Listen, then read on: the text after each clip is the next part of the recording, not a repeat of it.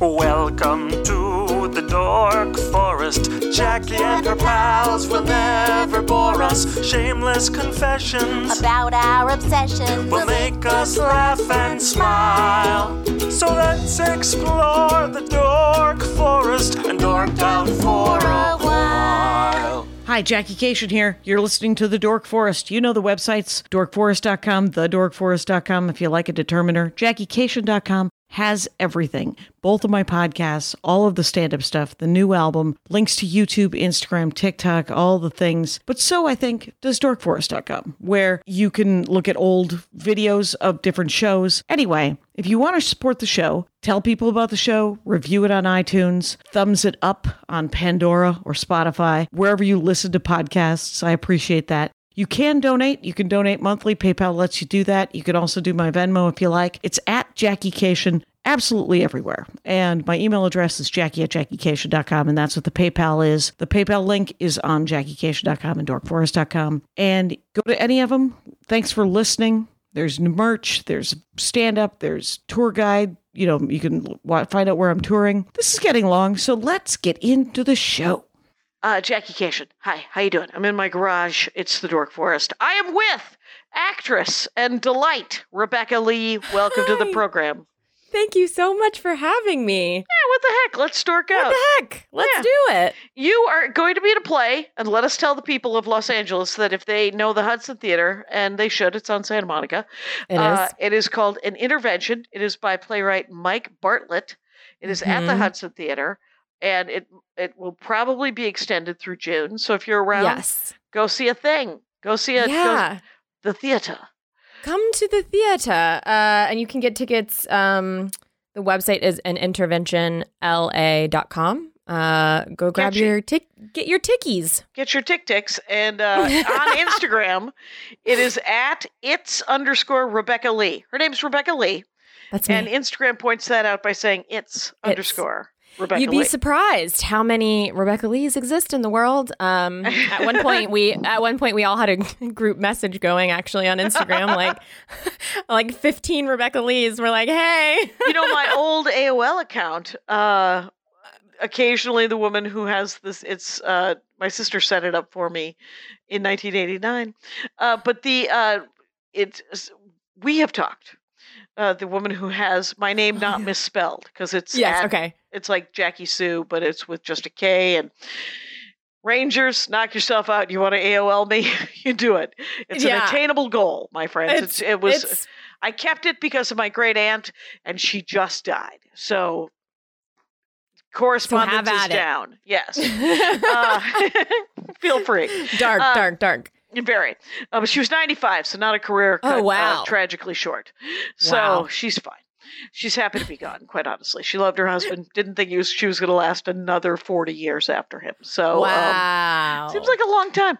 That's a long time. And apparently our longevity is just getting longer, which is like, I don't know if we need that. It's true. All of my nieces and nephews, my brother classically said to my nephews, you're going to live to be 100. There's going to be plenty of sex. Don't sweat it.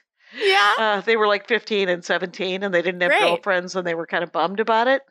And I don't know how that conversation came up, because it's like they're not exactly all emotional giants who are constantly discussing their feelings.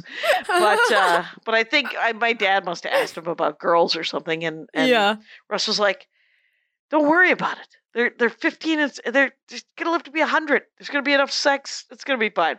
Which led to a very hilarious conversation about consent.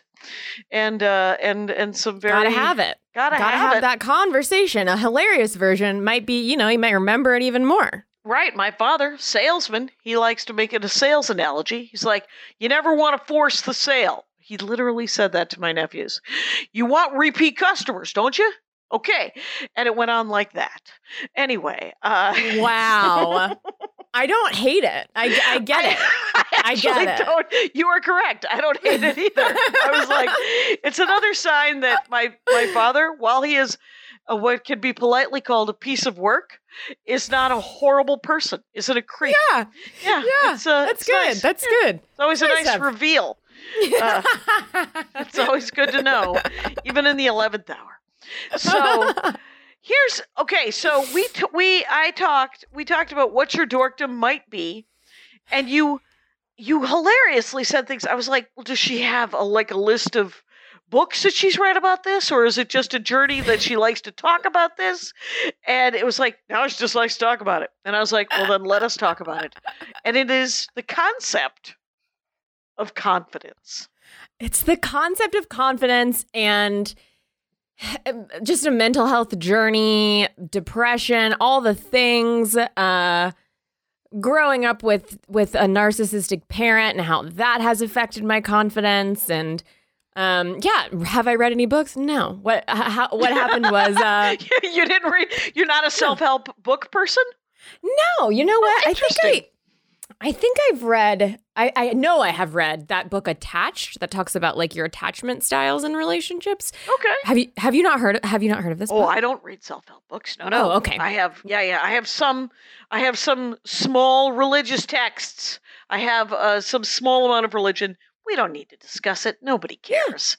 But we can. It's my favorite. It's my favorite is people who don't discuss their religious affiliations. Great. And then it allows everyone else to have their religious affiliations. That's true. And it doesn't. It's a particularly idealistic American attitude is what I like to say.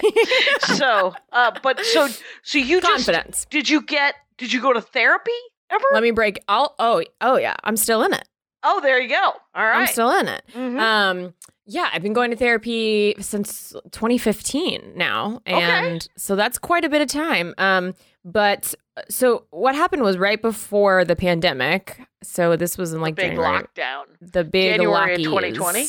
Yeah, I was I was like, why aren't I confident? I've been going to therapy forever.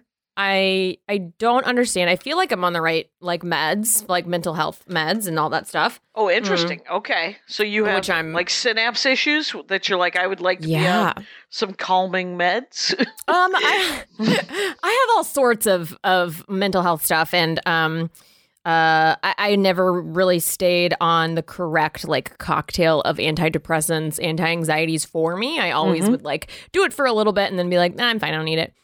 But this is by the way, the only medicine that people are like, you know what? I know I don't have a medical degree, but I'm going to adjust my dosage because I feel pretty good about it. You know what? I would like a little drama. Yeah. And 1,000%. That's exactly my entire adult life. You just stated my friend Bamford talks about it, right, Maria?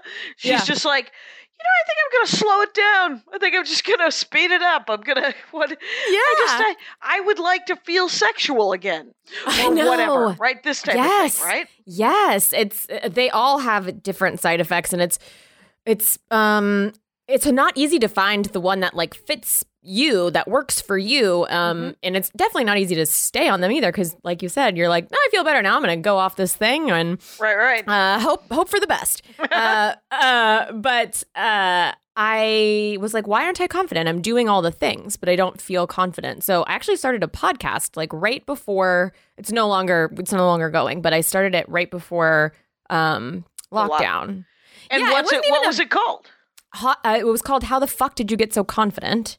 Oh. And it actually didn't even start as a podcast. It started as me wanting to just take my confident friends to coffee to figure out how they got to be that way. That sounds like a perfect reason for a podcast. Oh my God. So it was before the lockdown. So I was like, I wasn't even thinking about, podcasts or work or making money off. How am I going to make money in a year or any of that thing? Because I didn't know about the lockdown that was going to happen. How many episodes are there? If I'm just to digress, there are probably 70-ish. Okay, so and people can find them on Apple Podcasts. Yes, they can. Go deep, podcast listeners. The Rangers, they love a rando. They love a rando podcast. Yeah, so, it's on all the platforms. How the fuck did you get so confident? That's what it's called. You know how to find it. You're grown-ups. So it started with me asking friends that I thought were very confident to get coffee and sort of just picking their brain about it. And then the lockdown happened. So I started doing Zooms because I was very dedicated to the cause of why don't I have this thing? And, being in the improv comedy community here in LA, you see so many confident performers on stage. allegedly confident. They look confident. Everybody and you're looks like, good "Why on don't the I have that?" outside. Everyone looks Yeah. good on the outside. You scratch a little bit of the paint. Everyone's made of bees. Yes. Yeah. There's a Yeah. lot of just bzzz, and you're like, oh, you are not as. So this is awesome. Yeah. What did you learn? So I learned an incredible amount. I think I'm going to make like a PDF, like little, I need to do this because I took Spreadsheet. notes. A spreadsheet. No, I would. So basically the coffee talk stopped. They turned to a Zoom platform. And then I was like, why aren't I sharing this? This seems like information that other people would benefit from and I should share it. So that's how it turned into a podcast. And I ended up, when I was doing it, I would take notes during the whole thing. And then at the very end of each episode, I recap like this person's tips for confidence. Okay. And so I have like a full journal of amazing. Well, it started with comedians because that was like my inner circle, you know, Right. And then it started to branch out and I ended up interviewing people that I found on TikTok, like this one woman, Clarissa Rankin. She's a female truck driver. Okay. And so it ended up like just veering off because I just didn't want to do only entertainment people. I wanted to do people from all different walks of life. So just like she's a female truck driver and like learning about her journey as that and being in a male dominated industry and how that affected her confidence. And it was just, so it was just really cool. I interviewed a woman, Judea Kirsch. She is the first Black rodeo queen in Arkansas. And she is so rad. Yeah. And it was so interesting talking to her because she was like, you know, I didn't have anybody to ask my questions to. Like, I didn't have the confidence. Because I didn't have like a mentor or I didn't see myself represented. I had questions. Like she talked about wanting to, if you're a rodeo queen, you have to style your hair in a certain way. And she was like, she was like, I want to wear, you know, my hair natural, but I don't have anybody to ask about that because I don't see anybody like me in my field. There's no role models. There's no representation. None. And so, and this is, you know, it can be true of, I mean, that's why men are more confident than women is because there are more examples of heroes and geniuses and politicians and, you know, rodeo riders and truck drivers. You can be whatever you want if you're a dude because there's usually an example of that. But if you're a Black man or a brown man or an Asian, you know, person, you don't get to see that. And then if you're a woman, or if you're trans, or if you're gay, or if you're any number of things that are not, you know, the one kind of thing that's been kind of represented, it's harder to find role models to ask. So you have to invent the wheel yourself a little bit. Yeah, and that's what she was talking about a lot that in her episode and how she wants to be, you know, the mentor for the next generation coming up. And also to be mocked and go, I can't believe you stood for that. Why would you take that shit? You're like, I'm sorry. I took it so that you don't have to. Yeah. And, you know, it's stand up in 1984 was a lot of sitting on your face jokes that I had to sit through. And I was like, thanks for nothing. Anyway, are we going to lunch? So, but So you have a notebook full of essentially bullet points. Actually, they're right here. Yeah, it's right here. It's been sitting here. Like it's pages and pages and pages, and like I want to make some sort of like pillows. Etsy. Come on. I didn't even think of that, and I'm sure it would make money. I just want to make like a PDF or something of like the top whatever. So I don't know. I just feel like it's someone could, you know, find use out of it. Do you ever just flip through it or? Yeah, I actually do. And it really, really helped my confidence. Not only like interviewing people and like learning about how confidence is not the same for everyone. It's not this like, you know, in my head, I was like, oh, it's the loudest or the biggest or the most verbose or the, you know, the most outgoing, the most extroverted. And it's so not that. Like, it's very unique to individuals. And sometimes the most confident person is the quietest person in the room. But that's just not something I ever really thought about. So, yeah, I mean, confidence is different for everybody. Yeah. Seeing different examples of it. Yeah. And then just learning a new skill, which was doing a podcast. Like I have never owned any of this equipment. You know, I had to go buy it. I had to go learn how to edit stuff myself. I had to learn how to make promotional graphics. And I think that also helped my confidence, is just like learning a new skill and like following through start to finish with it. Yeah. That makes sense, just because we, when we get out of school, we tend to think to ourselves, and we get a job. In a lot of cases, people will get a job and they're like, well, this is the thing I do now. Mm-hmm. And you're like, well, what do you want to learn how to skateboard? And you're like, I couldn't do that. Or do you want to learn how to play the guitar? It's like, I've always wanted to, but I don't want to do it. And you're just like, you like somebody once said, it's like a famous thing, is like, I'm too old to do something. Well, you're just going to get older. Yeah. So you might as well do it now. Yeah. And I think it was put better than that. Let me just say that. No, it wasn't. Offhand. That's how it was. The way it was put. That was exactly how it was put. Do you want to pick like a couple of a good Should suggestions? I find bullet points? Yeah. Well, I would say like my biggest thing is like what I just said. It's just like doing a new skill, start to finish. And like within this period of time where I was interviewing people, I found out so much about myself that was already there, but like I didn't have the confidence to like even address, like being a queer woman in a heterosexual relationship I knew I was this thing, but like I had never talked about it. I had never, I didn't feel I was a part of the queer community. So I felt like I should not, just be hands off. And I since then have been like, no, this is a community I want to be a part of. Like, this is who I am. And I want to do it. So like, I think finding something new and doing it is the most incredible thing you can do for your confidence. Well, it certainly shakes up your life enough that, and any success will encourage you to keep going and to keep trying new things, in anything. And the other weird thing is, I was raised with an excess of confidence. It was literally, I don't have imposter syndrome. I was raised to be an imposter. I was raised to just say, yes, I can do that, and then figure out how to do that. Wow, that's incredible. It is.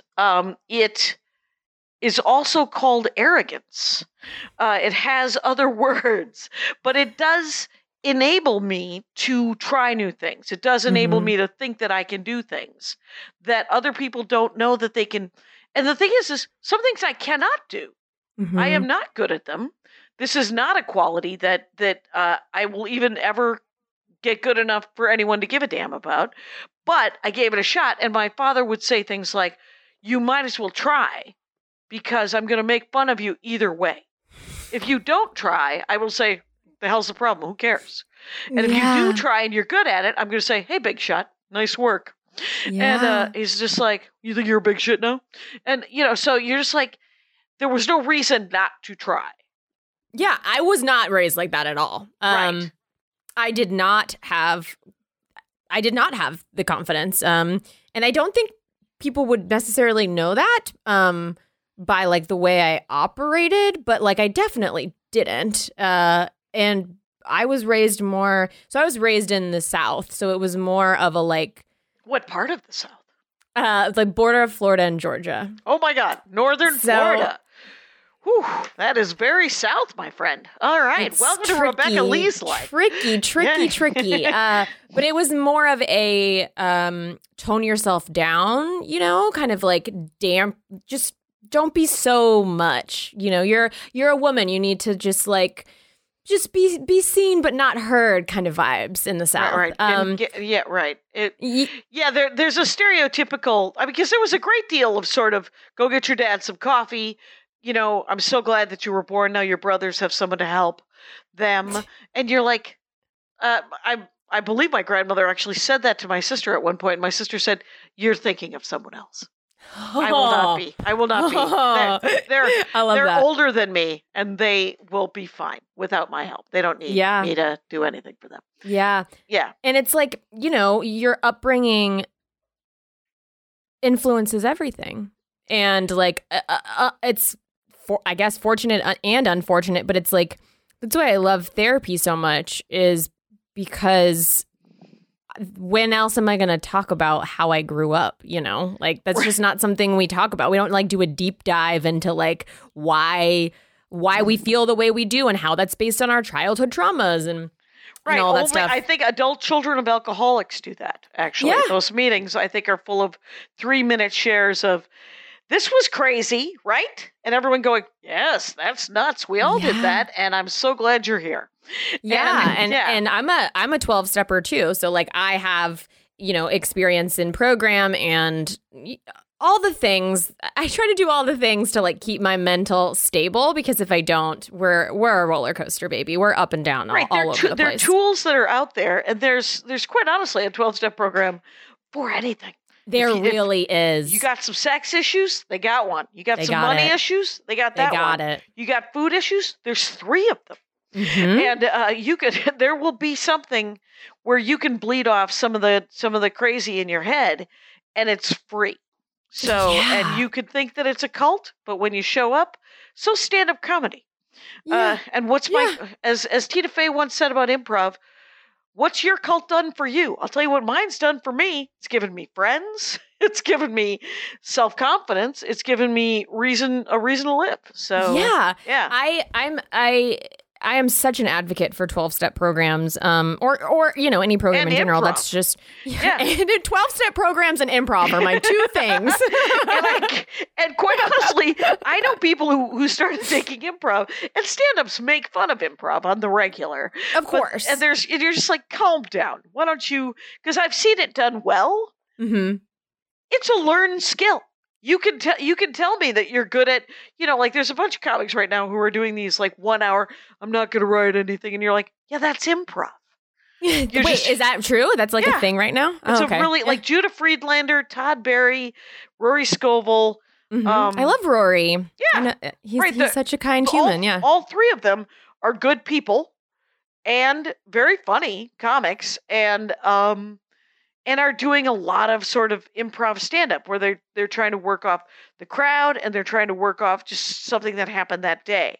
Mm-hmm. And so every show is very different. But and those 3 guys don't make fun of improv. They actually have embraced it, obviously. But but we've all seen terrible improv. But we all have. But great improv is, you feel there's a safety in that when I've seen it, I've never felt.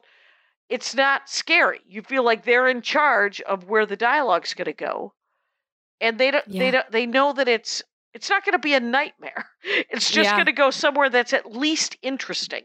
Yeah. If it isn't hilarious, and sometimes it's hilarious. Yeah, I mean, and doing improv also helped with my confidence, because it's like, I'm like a classically trained actor. I studied in New York, and then when I came to LA, and someone was like, you should do more comedy. And I was like, all right, I'll figure it out. And then I was like, oh yeah, I actually love this thing. This is actually, I was always like, I'm a thespian, I need to do fucking Romeo and Juliet.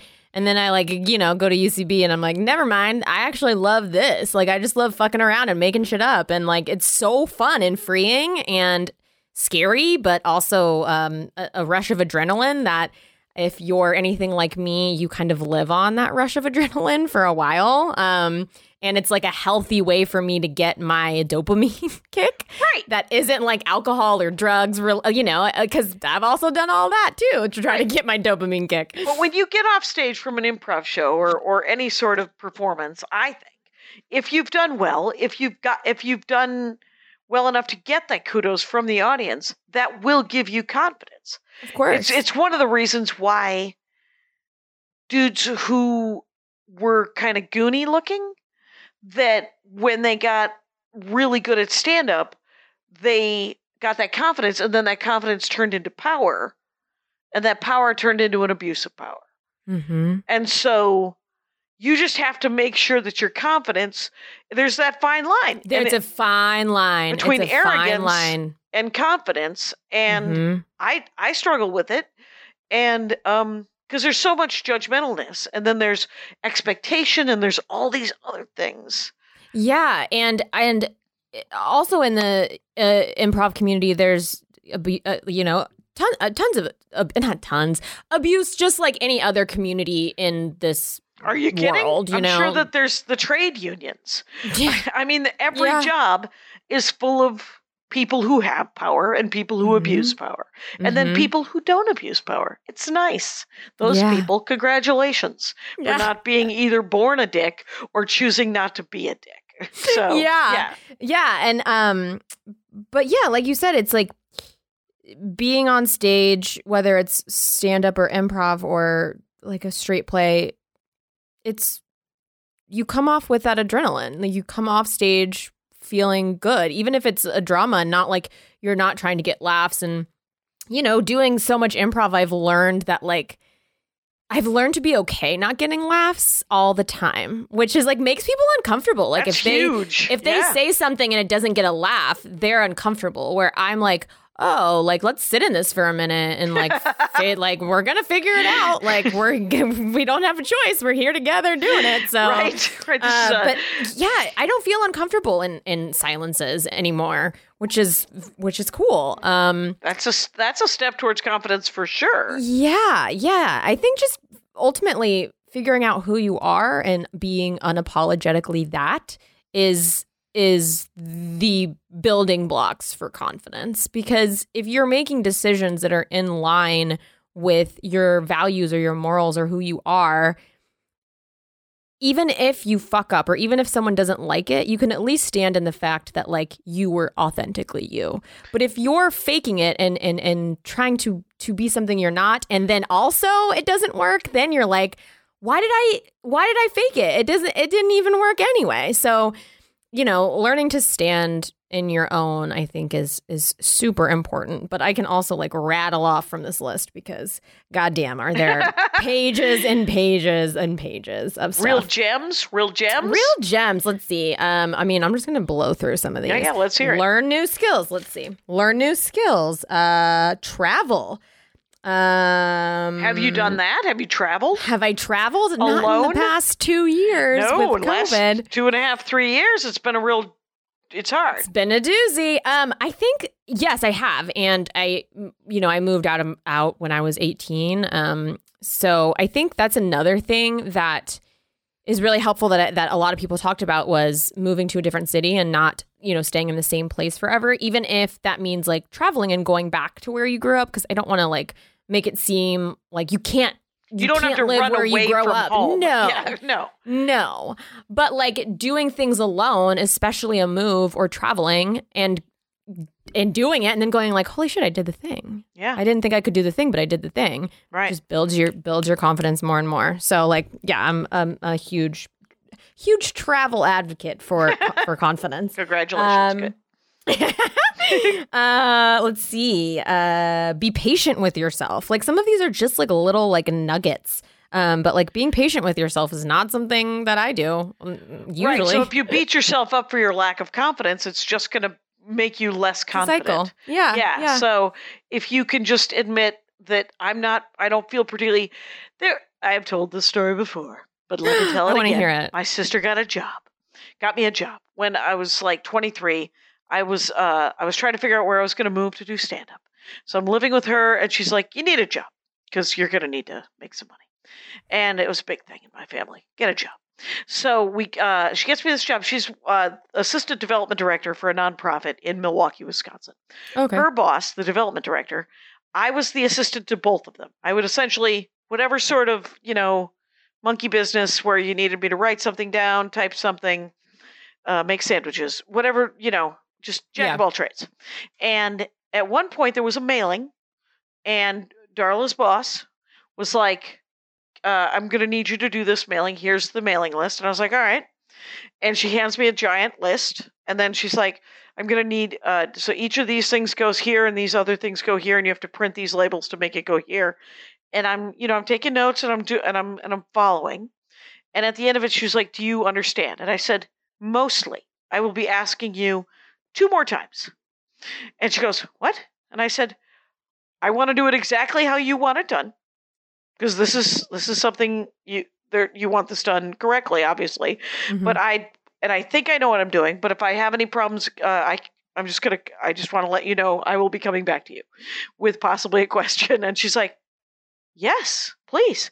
And then she turned to my sister, I guess later in the day, and Darla comes up to me and she said, she just asked me, how close is Jackie to getting her degree? Because she's really qualified. That's an excellent question. And I was like, oh, she has her degree. She just doesn't want to use it. She wants to go do stand-up comedy. But the thing is to not be afraid to ask questions. Huge. Because you don't want to appear dumb. But I was lucky in that case that I didn't care about that job. I did not. I was like, I knew, because it was a fiddle and diddle of some weird mass mailing. I had never done a mass mailing before. What is it? I can stuff envelopes. My sister's been having me do that, volunteered me to do that since I was 16. Thanks for nothing. And did John Anderson win in 1980? He didn't. Anyway, so there's just this whole thing where that is one of my things is I'm like, if I don't know what I'm doing, if I pretend to know what I'm doing, I'm probably going to do it wrong. And then they're going to be mad. And it's not going to be done correctly. I'm going to have to do it again. And especially with a job where you're like, I'm not getting a lot of my self-esteem from the mail stuffing business. Right. Why don't I do it exactly like when I was helping in the kitchen, working as sort of a fry cook, right? Yeah. And they'd be like, you have to chop things, and I was like, okay, well, I'm going to chop them exactly how you want me to chop them, because I don't give a shit. You care how they're chopped. I do not. That's not the hill I'm dying on. Yeah. I don't know what I've yet to meet the hill. Yeah. That my ego is like, no, I told you I would do this thing, but I have to do it my way. That's absolutely that's not where my ego gets me in trouble. Other places is where it gets me in trouble. But if you could try to get your ego out of the way, especially if you're working for somebody, right? Yeah. I was talking to a friend of mine and I was like, oh, my boss today is such a pain in the ass. And one of my friends said, did she ask you to do anything that was illegal? Did she ask you to do things that are officially kind of part of your job? And I was like, yes. And she was like, does she sign the check at the end of the two? Yes. She was like, suck it up. Yeah. Just do the job or quit that job. Get a different job. Yeah. Yeah. I mean, absolutely. I could not agree more with that. I'm a big question asker. I'm not afraid to ask questions though. I'm not afraid to look stupid. And I quite often do. And I'm fine with that. What was I going to say? What are you afraid of? Like for me, it's ego, right? Abandonment. Okay. So, I'm a fear of abandonment girl. So how does that manifest where you because you're like, I'm willing to look stupid as long as you don't leave me. Yeah, pretty much. I mean, pretty much. If you're like, do you need me to look stupid so you stay? I can totally do that too. That sounds like a terrible line. It's not good. It's not good. But I would say my biggest fear is fear of abandonment. Because I didn't grow up with, I didn't really grow up with a father figure, and I always wanted that. So it's like, yeah, of course, no shit, like Rebecca. Of course, you're gonna have fear of abandonment, and of course it's going to manifest with men around you and dudes hate them. No, sorry, that came out very aggressive. That my hate them just phrase of the word hate was men. A little loud, but it was actually casually put. It was casually. I know put, it was, but I didn't expect that to happen. Feel a little. It's a little too much. It's a little too much. You like Rory Scovel. He's do. Nice and I'm married. I like my husband.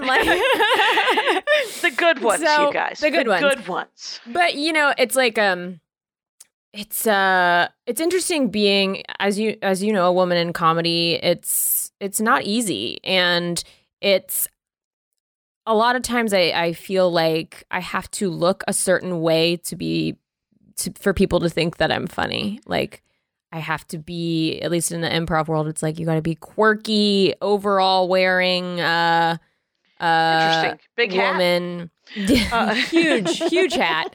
And I'm like, I'm not that. Like I'm like I like going to like metal concerts and like I have tattoos. I'm not that prototype. So you have a perception of, because we all do, like what society has sort of hinted. And when I say hinted, I mean indoctrinated.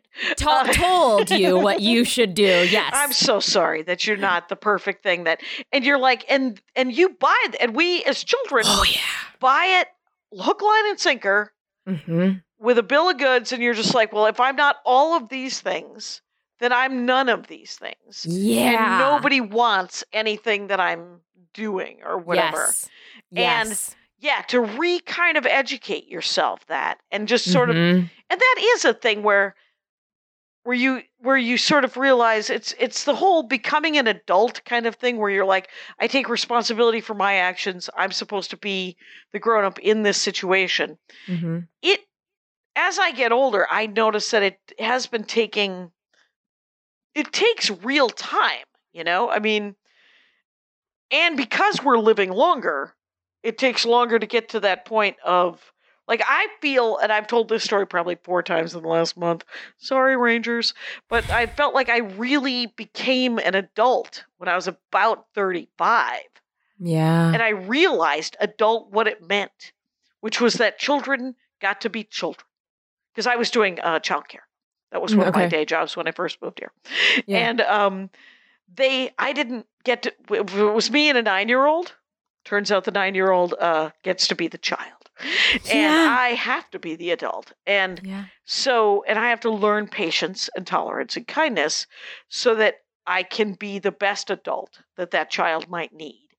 And then once you agree to that, you're like, I probably have to be the adult when I'm talking to other adults, even if they're not being good adults, right? Yeah. So Yeah, and like if you didn't grow up with that in your life or like a role model to model your behavior after, then it's like a new concept for you. At least that's how I felt. Yeah. And it's like it's a big learning curve, and then you add, brain chemistry to it on top of that, and it's hard to get it all sorted. And that's why like individual therapy is great, programs is great. It's all that I'm relearning. So grateful for it. It's all that relearning. It's completely relearning. And then it's also like a perspective change is something that like came up a lot in my podcast, was like reframing thoughts and like changing your perspective on them.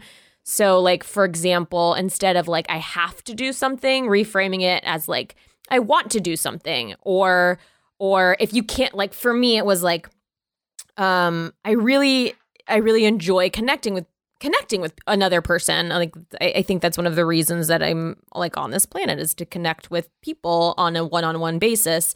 And when COVID happened, it's like, well, you don't have that anymore. So then reframing it to like, what do I get to do when I'm not connecting with somebody? And it was like, oh, I started painting and doing art, and now I have an Etsy fucking art account called Fatherless Behavior, where I like use Fatherless Behavior. You guys get out there, guys, Etsy. I use like a lot of found materials and attempt to to use waste as art. And so I've been using like a lot of expired vitamins and pills and making like fucking ashtrays or making wall hangings. Wow. Yeah. Awesome. And like, I'll be like, friends, clear your junk drawers and bring me your old batteries so I can make art out of them. There you go. But it's like, I got to do all of that because I wasn't able to connect with another person. I was able to have this alone time with myself and find a new hobby that eventually turned into a money-making thing. And it's like, so it's like reframing that instead of like, oh, I can't connect with people. It's like, well, what do you get to do when you're not connecting with people? Right. And learning, I will say that confidence, there's and it's not easy to learn, but it's something, because I'm continuing to learn it, is to learn to stand in the moment and to sort of figure out that you're like, well, this is what this moment is, and it's boring. Or this is what this moment is, and it's stressful.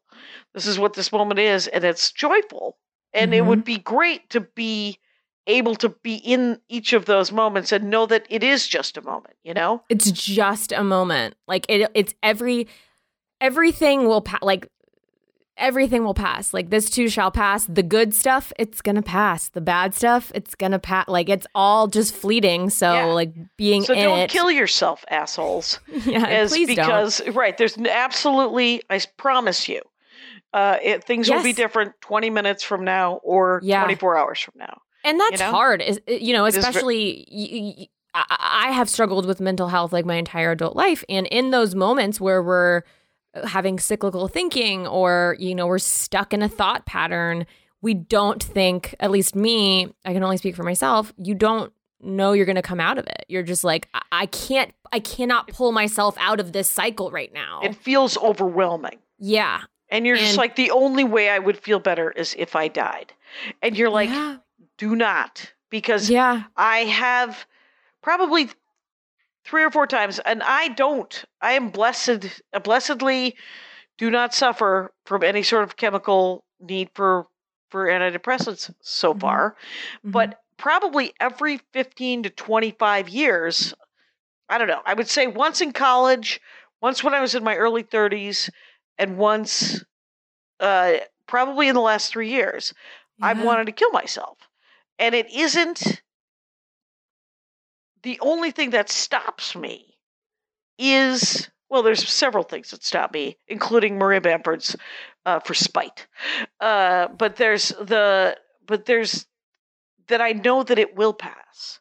I know that it's not going, if I think it through, somebody's got to find my body.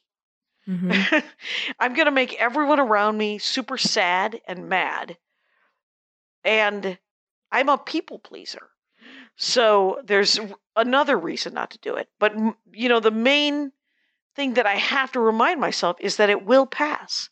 That if I keep doing the next indicated action, a new thing will happen. Whatever horrible thing is facing me right now, I will get out of it. And there will be something else that is less horrible or something that is joyful or, something that is boring. Yeah. And for me, it was like, it wasn't like a suicidal thing. It was more like, I need to get out of this current mindset. So how do I do that? I have to drink in excess. Like I gotta drink. I gotta do drugs or self-harm, which, all these things are a version of self-harm, but direct. But that direct self-harm, baby. Yikes. Fair enough. Dark. Fair enough. And it's learning how to sit with the cycling thoughts, sitting with them and going, I know that this is going to pass because I have so many data points from previous moments where it did pass. Like, let me think about those data points, which is like a very strange way to phrase it. But it's like when I'm feeling like that, I'm like, oh yeah, I've already done this. This has already happened, and I got through it. So like, what I can do it again. But it, like 2 weeks ago, I was balled up with my dog in a weighted blanket, having a panic attack, and being like, I'm not going to get through this moment. I can't get through this moment. Yeah. But you just have to sit with it, and it sucks, and it's uncomfortable. It doesn't feel good, but like you will overcome it. And I think, as creative people or as artists, it seems a lot more prevalent in the artistic and creative community.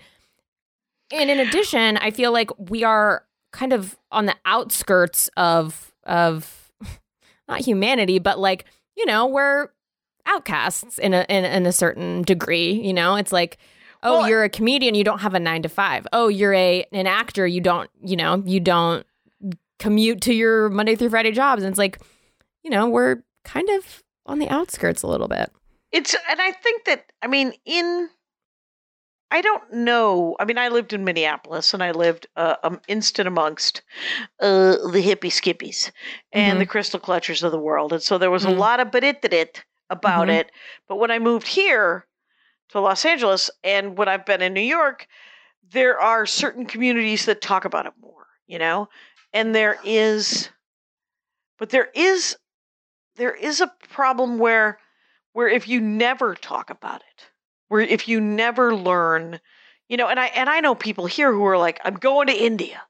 I'm going to sit on a mountain. I'm going to meet a dude in a robe, and that's going to fix it. And you're like, you could sit at a Starbucks and also fix it. Yeah. But you got to go to wherever you got to go to find that place. And if you got to pull a geographic to do it, to find out that you're always with yourself. That's true. That's the truest statement ever, is you're always with yourself. And it's really scary to like put the work in to yourself. It's not comfortable at all. It is not comfortable. But it's like so exponentially helpful in the long run. Right. But no, it's not comfortable. And if you're a person who doesn't like to be uncomfortable, you're less likely to do the kind of work. But it's like, as a stand-up or as an improviser or as an actor, it's like I'm uncomfortable all the time. Like I'm perpetually uncomfortable. I put myself in those situations. So it's like I'm comfortable being uncomfortable. And that's where I think we need to get, is like learning to be comfortable in the uncomfortable. Right. Rachel Feinstein, who I just saw her do stand-up about this last weekend in Austin, Texas. She was talking about her husband, who is a firefighter, a New York City firefighter. And he does not have feelings, it turns out. He's just like, I don't have whatever. I'm cool with whatever you want to do. And she's like, you just punched the microwave. I think there's something going on. And you're just like, and he's like, all right, what do you want to talk about? And he's like, well, I don't want to talk about Vinny's dream of us buying Bitcoin. How about that? And but it's like, there is the work. It's to look into yourself is, as you say, awkward. It's uncomfortable. And if you can exist without doing it, and I have 4 brothers, and so there's not been a lot of navel gazing with easily 3 of them. So one of them, he will turn his navel inside out, and God love him, Phil Cation. He will cry at the drop of a hat, and he will drop that hat for you. And but he, but they are all old school kind of, men are not encouraged. Then that's another thing that sucks about our society. I feel like I could make a fucking list, but it's like capitalism. Okay, is that like men aren't taught how to deal? Well, in my experience in talking to men, I have found that it's less prevalent that they are taught to talk about their feelings or how to deal with their feelings, and it ends up turning into like a rageful thing. They have these other expectations. Yeah.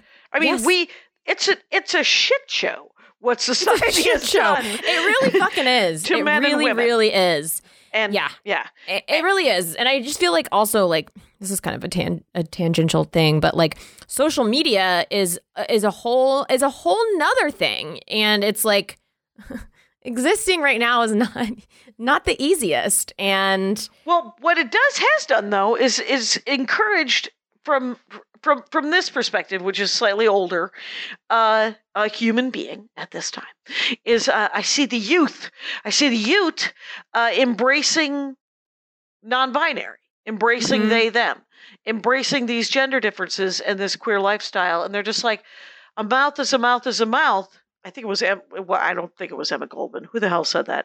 I don't know, but I can't remember. But it's nice, right? You're just like, you're right. And I mean, you could fall in love with the brain inside the sausage casing, and then make do with the sausage casing, right? Yeah, because you're like, no, I like touching people. Anyway, but the thing is the if you claim non-binary, right? If you own your lack of gender, right? Of not wanting, then you can have all the emotions. Yeah. Then you can have all the journeys. Then you can be an astronaut or a princess, and nobody can say no to you. And that's one of the things I'm seeing now, where it's a way to try to fix, I think, the confidence from the outside. But they're just like, I'm seeing how my confidence was belittled or threatened or stunted by society. So let me say, fuck you, society, and just go, I'm not whatever you want me to be because I'm just a person. Totally. Yeah. And like as a pansexual woman, like I really relate to what you said about like falling in love with the brain and then the sausage, you deal with whatever the outside is. Like that is exactly how I feel. Yeah, good. And but I just feel like yes, social media has done positive things and also negative things because it's like you don't have a face. You can say whatever the fuck you want and you're not going to get in trouble for it. And that there's a Taylor Swift lyric. It's like, if you say it to my face, that's legit. If you say it in a tweet, that's lame. And that is not how that song goes. But it's essentially that is the sentiment. You're just like, if you say it on the street versus you say it in a tweet. Yeah. And you're just like, we don't know each other. Mm-hmm. And courtesy, Brian Regan spends his entire life writing bits about courtesy and how he would like everyone to really just be a little more polite, a little more thoughtful. And then he manifests that by being being extremely polite and pretty damn thoughtful. So we have aspirational. Like, what would you do with the most confidence? If you had the most confidence, how would that manifest itself in your life? That's a really good question. I've never thought about that. Yeah. I probably wouldn't be that far off than where I am right now, honestly. And why don't you internalize that? I know. I'm gonna fucking now I got something to talk about in Wait therapy. a minute. That could go into the notebook. I might have made the notebook, you guys. I'm putting it I'm putting it in right now. Okay, wait, I have to write it down too. Okay. What would you do if you had all the confidence that you want? I mean, and the thing is it's one of those things, how they encourage you to write what you want in a boyfriend or a girlfriend? Yeah. What you want out of a place to live. I want a gas stove. I would like there to be an avocado tree in this neighborhood that I can reach.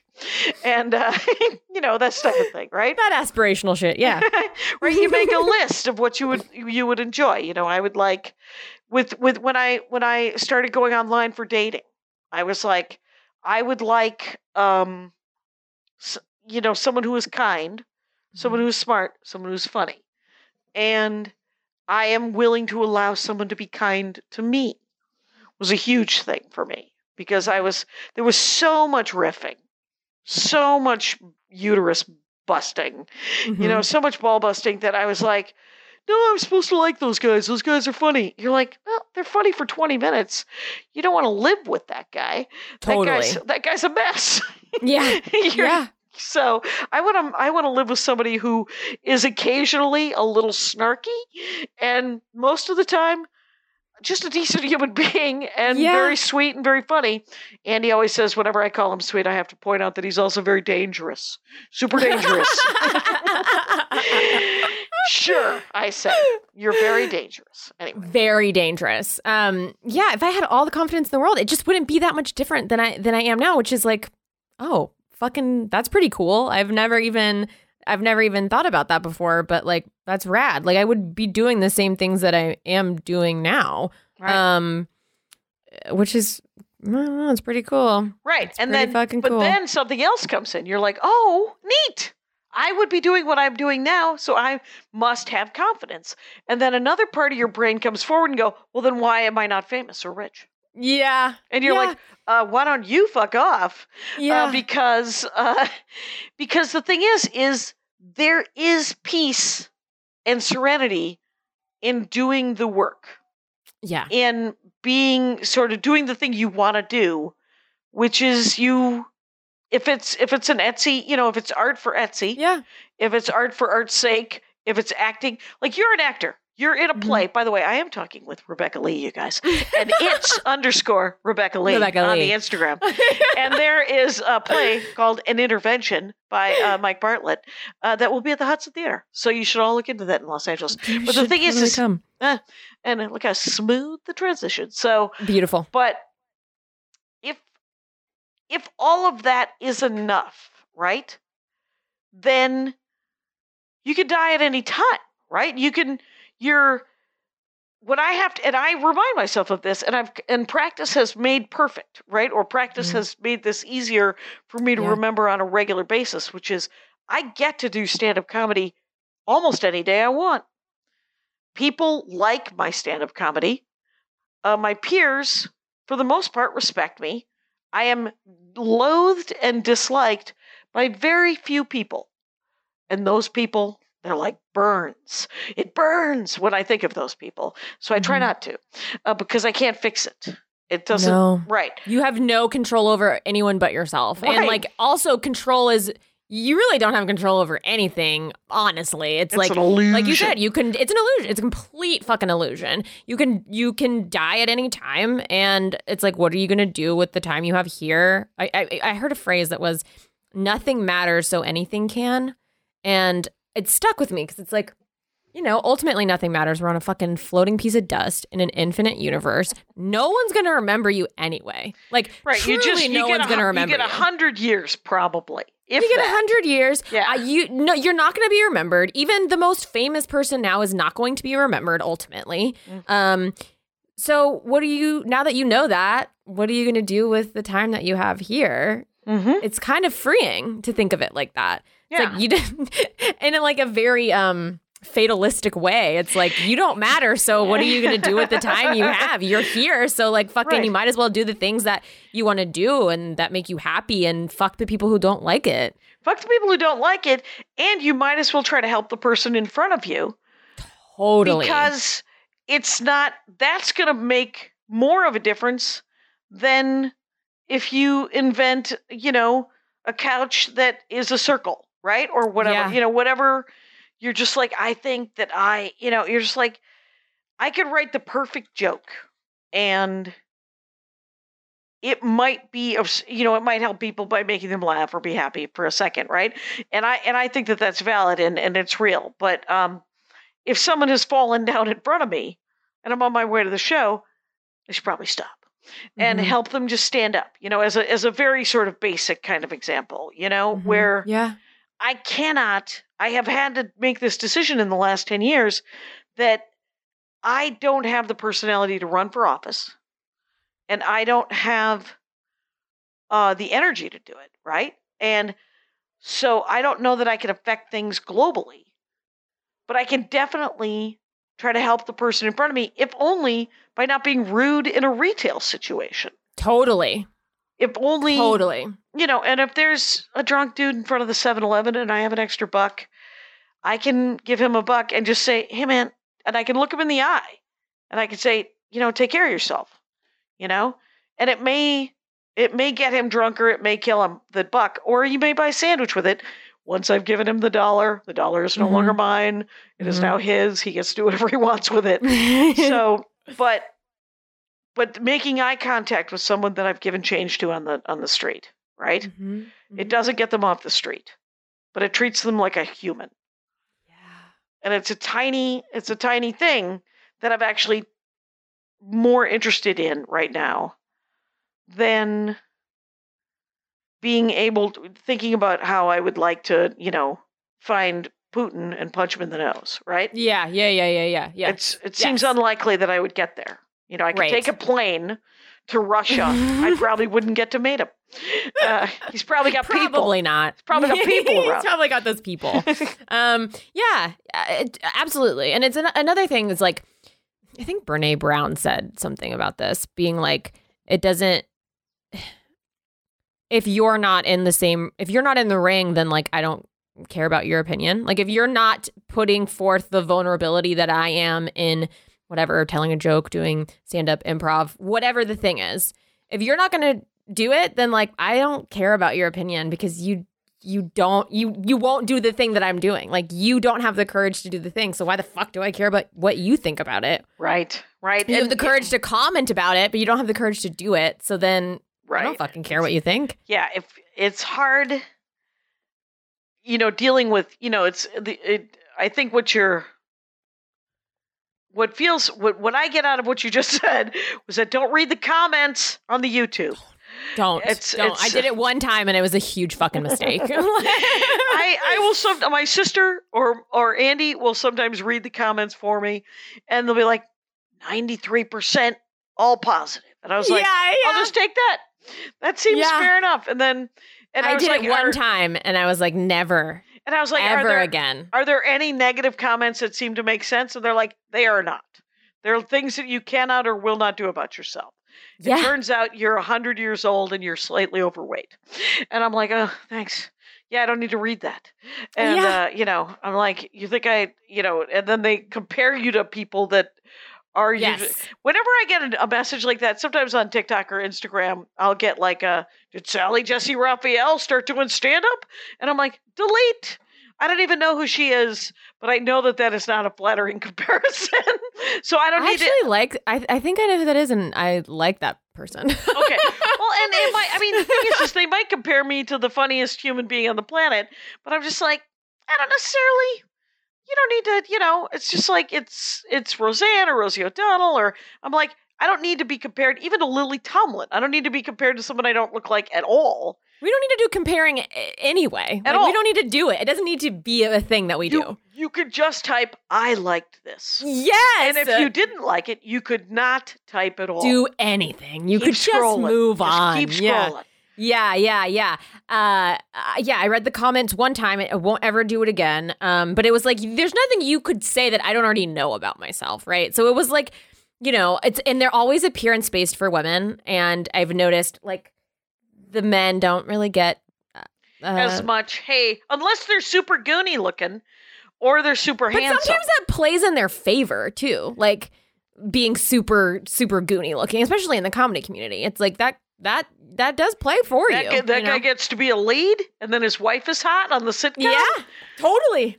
And it's not that Kevin James isn't funny. It's just he's a normal looking dude. And his wife 1,000% is super foxy. And you're just like, all right, how come you get to go out with Captain Sit-Up, and you don't have to do anything? Totally. And it's like I feel like all the comments I get are like, or when the one time I mistakenly read them were like physical. And I was like, what are we doing? Like, right. This, I have zero control. I have zero control over this. Like, right. I mean, plastic surgery, like that's a thing, I guess. But like, mostly I have zero control over it. Mm-hmm. And also, there's nothing about my physical self that I don't already know. Like, you could not tell me something new about it. Like, I already know all these things. And yet you're still going to choose that thing. And it's just a power move. Like, ultimately, it's like people who are scared want to have power over you so that they can feel like they're dominating something. And it's fucking fucked. But, like, that's humanity. That's part of humanity, unfortunately. And you got to work to have the confidence to ignore the bastards. To ignore them. To fucking ignore them. Fuck them. They don't know shit. Rebecca Lee, it has been an hour. Oh my gosh. I told you it would go by going. Fast. I know. Just keep talking. It's been a delight, though. It's been very nice to meet you, even over the Zoom. It's been so nice to meet you. Yeah, yes. I'm so grateful to be here and to be talking about this. Thank you so much for Rangers, having me. I'm talking to Rebecca Lee, and it's at its_Rebecca Lee, spelled as you would imagine. And she is in a play right now at the Hudson.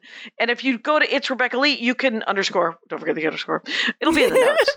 But if you go there, you can see her work ongoing. And thank you so much for doing the show. Thank you so much for having me. It's been a Rangers, true treat. You know the rules out there. Take care of each other. My hat, my hat, my hat. They're dancing around my hat. My hat, my hat, my hat. Well, what do you think of that? If it looks like a Mexican hat dance and it sounds like a Mexican hat dance, it's most likely a Mexican hat dance. So take off your hat and let's dance. Yay! Oh my God. Why don't we just call that as the end of the show?